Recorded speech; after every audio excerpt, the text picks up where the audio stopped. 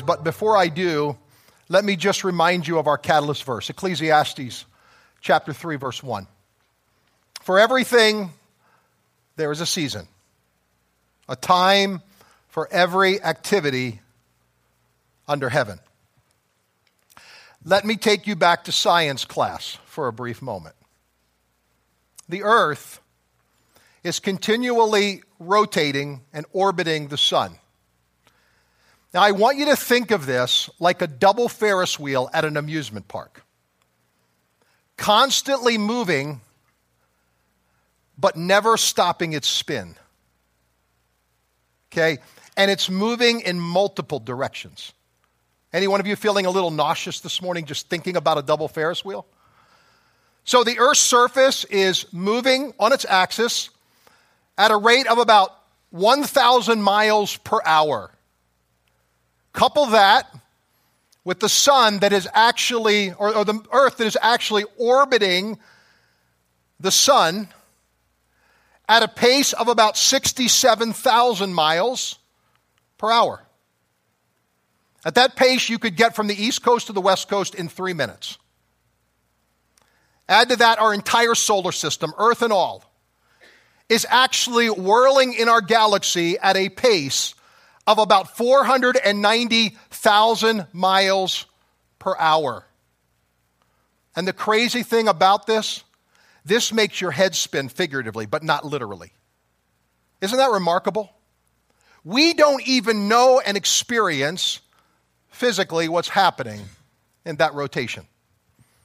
I think that is a miracle. It's a good definition of a miracle. It unequivocally points to the reality that there is a God who created this world to hang in delicate balance. And here's what's so fascinating about it. The sun never moves. It is a fixed star. So the earth is in motion constantly, but the sun is a constant. And so the changing of the seasons are simply a change in regard to the earth's relationship to where the position of the sun is. So as the earth changes its position, so its relationship to the earth changes, and then we experience a change in seasons. Now, I think that's a physical illustration of what happens physically and spiritually in our lives. Throughout the Bible, God is likened to the brilliance of the sun. So like the sun, God never changes. God never moves. But we, like the earth, are constantly in motion. Our lives are in constant flux, moving in and out of various seasons, and they all have to do with our relationship to the sun, to God. Now, throw into that mix the fact that the moon is rotating around the sun, and every once in a while you get a really, really remarkable experience like we had this last Monday. How many of you saw the solar eclipse? Okay. I took a personal day and went south to a little town called Plano, Texas. I'm sorry, I wish it was Plano, Texas, but a little town called Plano, Kentucky. About 5+ hours from here to an unpopulated park, because I wanted to experience at least that experience of the total solar eclipse, and I got a short video for you to watch this morning. This is a 1 minute. The total solar eclipse in Plano, Kentucky was about 1:42. This is about 1:20. I want you to take a look at what happens in this solar eclipse.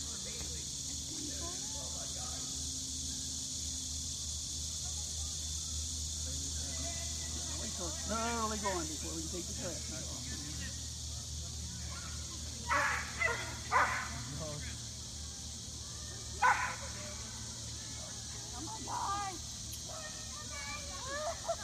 It's going. Isn't that neat? Okay, Shane, just squeeze up real quick, like that. Now look around. What is that? That's amazing, isn't it? See that, Shane? Amazing. That's Look beautiful. At the star over there. Yeah, Wow. can you see the star off to the right there, Shane? Look over here to the star. Up in the sky. Right. It's so cool, huh? That's unbelievable. Unbelievable. Shane, what do you think of this? Yeah. Yeah, it's the middle of the afternoon and you're sitting in the dark.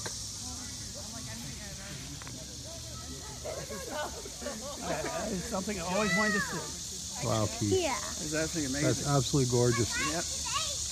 That's the atmosphere of the sun that you can see. So there were so many things that were fascinating about this, but one that was just so remarkable was when you could remove your glasses and just stare at that eclipse and look at all of that corona around the moon's surface. We don't see that naturally, but that brilliance is always shining. The seasons are remarkable, aren't they? Changes in our earth are amazing, but they're also amazing in our lives. And in this series, we've been looking these last couple of weeks. We focused and shifted our focus from personal transformation to organizational transformation. We talked about 2 seasons that we are in here at Grace Crossing Church. The first that we looked at was this season of transformation. And here's the verse that we used for this by way of reminder. Romans chapter 12, verse 2. Do not conform to the pattern of this world, but be transformed by the renewing of your mind. Your mind is not limited to your head. Your mind is responsible for your thoughts, but it's responsible for a whole lot more. It's responsible for your attitudes. It's responsible for your behaviors. It's responsible for your feelings and your emotions. And your mind runs through every cell in your body, not just your brain cells. And here's the reality. The mind actually affects our emotions, and it is our emotions that determine ultimately our behaviors. So what we do behaviorally is simply coming out of our emotions. If you don't think that's the case, just look at companies that sell things. They are not targeting your head. They are targeting your mind and your heart. Why? Because they know if they can get you to feel something, you may actually choose to buy their something. And the whole idea is that if we can just shift what's happening internally in us, we can actually begin this idea of what God wants to do in transforming our lives, because it isn't just limited to our thoughts. Transformation is not just what you feel and how you feel. It's not just what we think about. It's how we think. It's the ways that we allow our minds to think. The second thing I want you to remind you of is this, that a transformed mind is a changed mind. Now, I'm going to add some more flesh to this today. But let me remind you of what I said last weekend, especially for those that weren't with us. Nearly everyone wants to be different, but very few people want to change. Yet if God can change our mind, God can change our entire life. And that change means there has to be choices. We're going to have to make lots of choices along the way. Yes, we're going to have to choose good over bad. Yes, but so much more than that. We're going to have to choose something better over something that's not necessarily bad. We're going to have to learn to have a hard yes and a hard no, saying no to certain things so that we can say yes to other things. This change that God desires is going to require that we make choices and changes in everything in our life. It may mean we have to change our lifestyle. It may mean we have to change our reputation.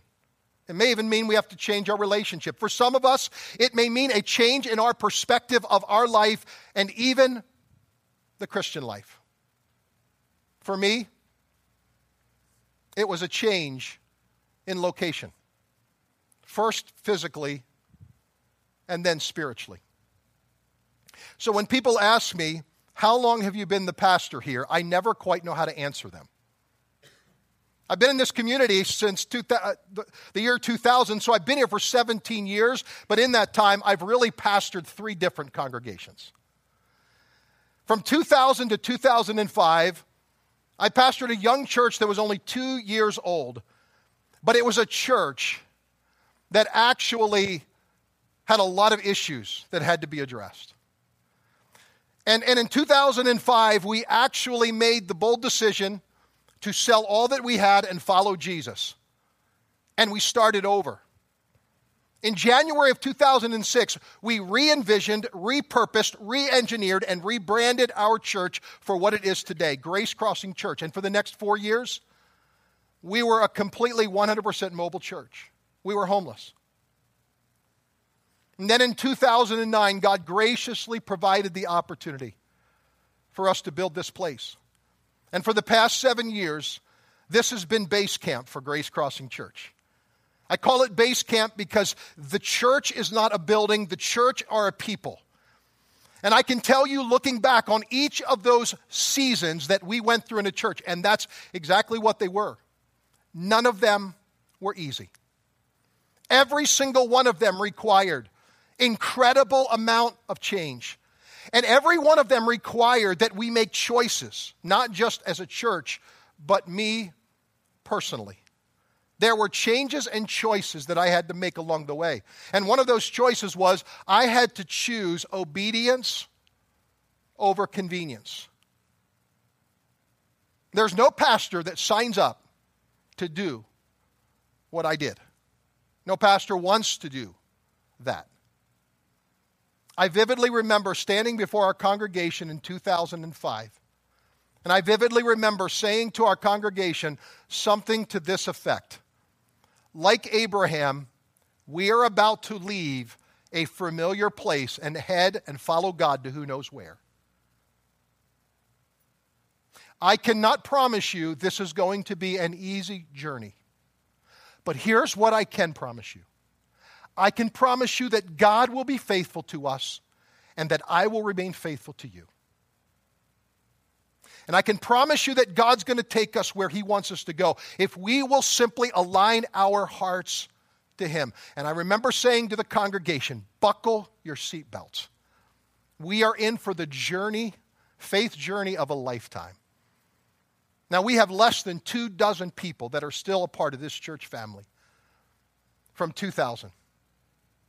And every single one of them are my heroes because of the kind of change and the kind of choices that they've had to make. If you are in this auditorium today and you are in this church in 2000, would you stand up right now? Because I want to take just a moment and I want people to be able to join me in saying thank you, because these are the seeds that God used to plant this church. Can you just join me in thanking these individuals that are here? They're very few. But thanks be to God for each one of them.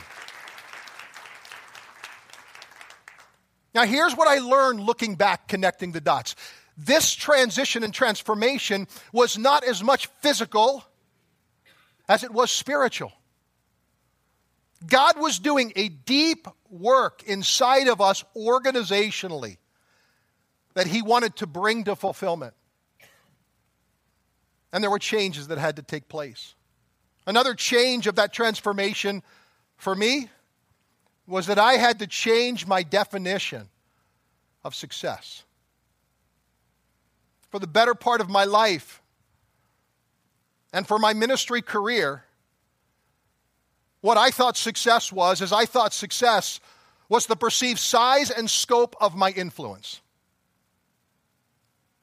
Which meant that if I were influencing more people, then I was successful. If I pastored a larger church, then I would be successful. And those metrics, I believe, are some of the greatest tactics of the enemy to get our focus off of God and get our focus onto us. So when I came to the church, that church in 2000, Beaver Creek First Assembly, it was by all accounts a successful church. It had people, and it had a large building, a very, very large building, 70,000 square foot building. Let me put that into some perspective. That is 1.5 acres under roof. This building is a seventh that size. That church had a gigantic building with gigantic problems in the building. And make matters worse, there was no money to address them. The church was $2 million in debt. And so there was no money to address the problems. There was no money to take care in a good way, in a healthy way, in a responsible way of the staff team. So staff were being laid off left and right. When I came during the candidacy process, here's what I was told. I was told, we do not have money to hire a pastor. We're doing it in faith. That should have clued me in on something, right? That should have clued me in, okay? Something's awry. But I was young. I was highly ambitious. I had confidence in my leadership. And I really believed that I could tackle it and get through their problems. I felt like Chris Farley. That I could grab the world by its tail, pull it down, put it into my pocket. What I didn't know is the world I was about to enter was going to grab me, throw me up one side and down another. That I was going to experience some of the most difficult and painful experiences that I had ever gone through in my life. And in that season, yes, God was doing something to transform us, but God was doing a work to transform me. There was a change happening in my life. And I had to go back. I had to go back. All the way back to the beginning. All the way back to the scriptures. All the way back to the gospels. And all the way back to Jesus. And here's what I discovered. According to earthly metrics, Jesus was a colossal failure. He was a colossal failure. I mean, just track with me for a moment. Jesus is born into poverty. He spends the better part of his early formative years as a refugee. Left his country and went to Egypt. He's born into a home where his father is actually a common worker. The word that we talk about being a carpenter really just means one who works with his hands. He did all kinds of manual labor. He probably did everything from masonry to brickwork to woodworking. Jesus is raised in that kind of family, and for the first 3 decades, he is obscure. The first 30 years of Jesus' life were spent in relative obscurity. He does nothing significant. There's no significant contribution that we ever read about in Jesus' life.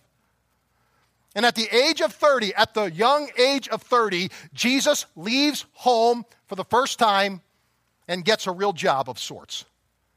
He becomes an itinerant preacher, traveling and telling anyone who would listen about God. And yet he never travels more than a 30-mile radius of his birthplace. At the end of his life, he probably inspired a large number of people, but according to the Gospels, he only influenced 12. And those 12, of them, one betrays him. One of them denies ever knowing him. The other 10 defect and actually desert him. So when he gets to the end of his life, only 3 years later, he actually dies a criminal, penniless and friendless. By all accounts, Jesus' earthly life was a colossal and epic failure, but not according to God's standards. Because according to God's standards, Jesus fulfilled what God asked him to do. And I have changed my definition of success. Success is no longer the size and scope of my perceived influence. It is now 3 simple words: doing God's will. If at the end of my life I do God's will, then it does not make a difference what earthly metrics say. It only makes a difference that I've been obedient to what God has asked of me, that I've been faithful to do what God has asked of me. Which brings me to a third important principle I want you to hear this morning. Spiritual transformation is doing God's will with all of your heart. If you and I desire spiritual transformation, it's going to take all of our hearts, and it's going to take our commitment in our heart to do God's will. Proverbs chapter 4, verse 23, guard your heart above all else, for it determines the course of your life. Listen, here's the reality. Every single thing in your life, everything, runs through your heart. And everything that comes out of us travels by way of our hearts. I would suggest to us this morning that our hearts are the most sacred, most spiritual, most profound place, but they're also the messiest place. Because it's the place of the real us. And it's the place God so desperately wants to get to. And yet we keep him out of it. Listen, a lot of people have given their life to Jesus, but they've not given him their hearts. They've not given him their hearts. They've given God a part of them that says, I'll go to church, I'll do certain things, I'll look religious, I'll try to be a good person. But they have not said, come, take over the heart. I want you to have every single part of me. And what the Bible says is that if we don't guard our heart, the course of our life, the trajectory of our life will not travel in the right direction. So here's the reality. It is easy to point out the deficiency in other people's hearts while minimizing or ignoring your own. I know. I did it for years. I wanted the church to change, but I didn't think I had to change. I wanted other people to change, but I didn't want my heart to change. I wanted our leadership culture to change, but I didn't think there was anything where I needed to change. Boy, was I mistaken. Boy, was I in for a rude awakening. Because along the way, what God began to do is God began to say, stop looking at that. Stop looking at them. Stop looking at what their deficiencies are. I want to take you to your heart. Listen, God had my heart in his crosshairs. And God was going to do everything and anything to get to the central part of my life. It did not matter what had to be stripped from me. God was coming after the heart.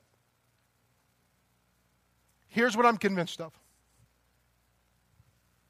I am convinced that God is more concerned, far more concerned, with your heart and your mind than he is your circumstances. Far more concerned. And yet sometimes, to get to our heart, to get to our mind, God has to change our circumstances. So God definitely wants to change the heart and the mind, but sometimes he has to change the circumstances to do that. So mine came in 2002. I'll never forget it. Everything inside of me wanted to protect my image. Everything inside of me wanted to protect my career. Everything inside of me wanted to make sure that I was not going to be perceived as the failure of a church. And in 2002, God began to change circumstances for me. It happened in the most unusual way. I came home from a day, as I typically had done, overwhelmed with the level of weight and conflict that I was dealing with. I walked into the house and Kelly said, dinner time, she goes, I've made an appointment tonight. We're getting picked up at 6:30. We're going, or 6 o'clock, we're going down to this service down at this other church, and there's a speaker by the name of T.D. Jakes that we're going to. I said, Kelly, I'm not going. I have no interest in going. It's been a long day today. I don't really want to go. She goes, no, we're going. Somebody's picking us up. I said, honey, please hear me. I don't want to go. I'll be honest, I was angry. I was angry at her. I was angry at this couple that was coming. I just did not have any interest. I knew who T.D. Jakes was, never heard a message from him. Before that, have never heard one since.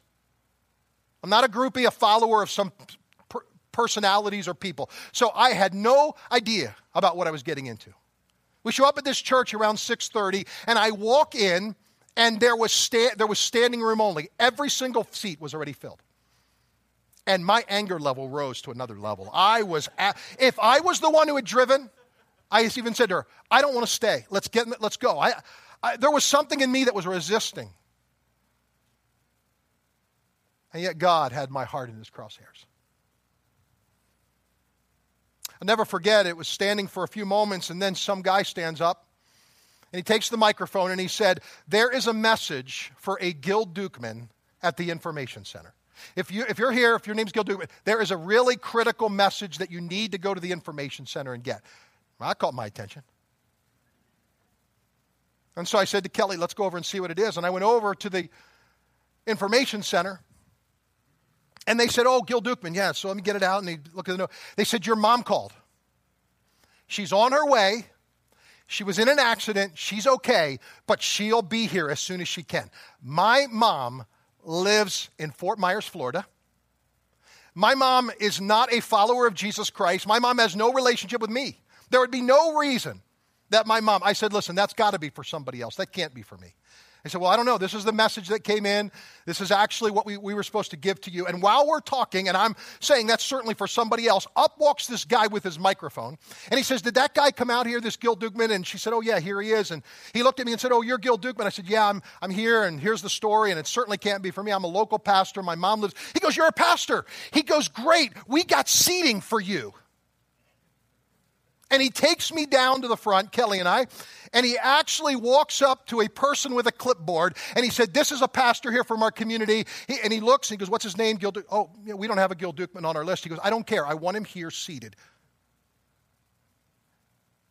And the guy puts us in the fourth row, dead center in that service. And after the band and the music and the choir, out walks T.D. Jakes. And the very first words out of his mouth, where I have come all the way from Texas with a word for one person here tonight. You walked into this church and you could not even find a seat.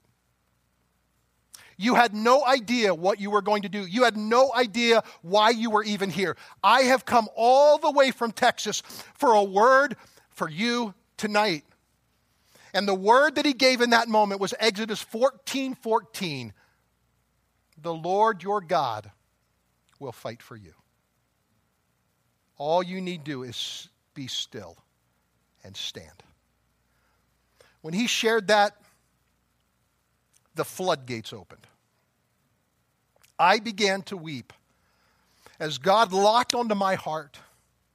And I did not stop weeping for that entire service. His message that day was really profound. It was, so what if no one believes in your dream? So what if nobody believes in what you see? And what I saw was this.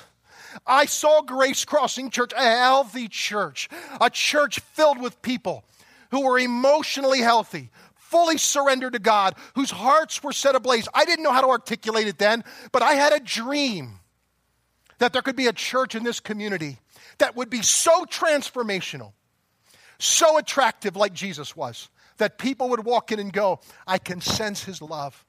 I can feel his presence. I want to experience that. And that's what we see. That dream that day that was planted there, it was this. And so I stand before you today, and I make to you this declaration. I've only said it one other time in our church's history. Buckle your seatbelts. We are about ready to enter into a unique season, a transformational season that is going to require a second season I talked about last weekend, and that is we are moving to a season of incredible surrender to God. What God wants to do is so transformational. He speaks about it in Luke chapter 5, and I'll close with this. No one pours new wine into old wineskins. Otherwise, the new wine will burst the skins, the wine will run out, and the skins will be ruined. No, new wine must be poured into new wineskins. Listen, here's the reality. If we want God to do something special with us, then we have got to allow God to do something significant in us. Because the only way God can do something special with us and through us is if God is allowed and permitted to do something significant inside of the deepest, darkest recesses and deficits of the human heart. That's where God wants to meet us. We're going to pick this up next weekend for our final talk on seasons. But before I transition, I want to pray with you. Would you bow your heads, please? I know there are people here today in this auditorium who are spiritually and emotionally stuck. And you are wondering, where is God and how can I move the needle in my life? I'm going to tell you where it begins. It all begins with a changed mind, a renewed mind. And it begins with doing God's will with all of your heart, committing yourself to Him. Because don't look now, not only was my heart in God's crosshairs and still is, but so is yours. He is looking at your heart. He wants to get to you. And God wants to transform everything about your life, and that does not happen by good intentions. That happens by total surrender. So I'm inviting you this morning, right now, before we move into this brand new transformational series, What Lies Beneath, I'm inviting you to let God in, to give Him permission, to welcome Him into the deepest part of your heart. If you want to do that this morning and that's your heart, would you raise your hand and say, count me in? Count me in. I'm there. I want to go there. I want to be willing. I want to be available. I want God to transform every part of me. I'm willing. You see our hearts today, Father. You've only asked me to deliver that which you've given to me, so I did it today. And so my prayer is that you'll take it, transform us, inspire us to new heights in you. Thank you for the days that lie ahead. We are so excited, God, about what's coming. Apprehensive. We know there's a tendency toward fear in us, all of us. But I want to thank you for the journey that I've been on and the journey that I now get to expand to this body in a deeper way. We're beginning it now, but it's coming here in just a couple of weeks. So God, help us, I pray, to yield and surrender our hearts to you. We pray these things in Christ's name. Amen. Thanks for listening.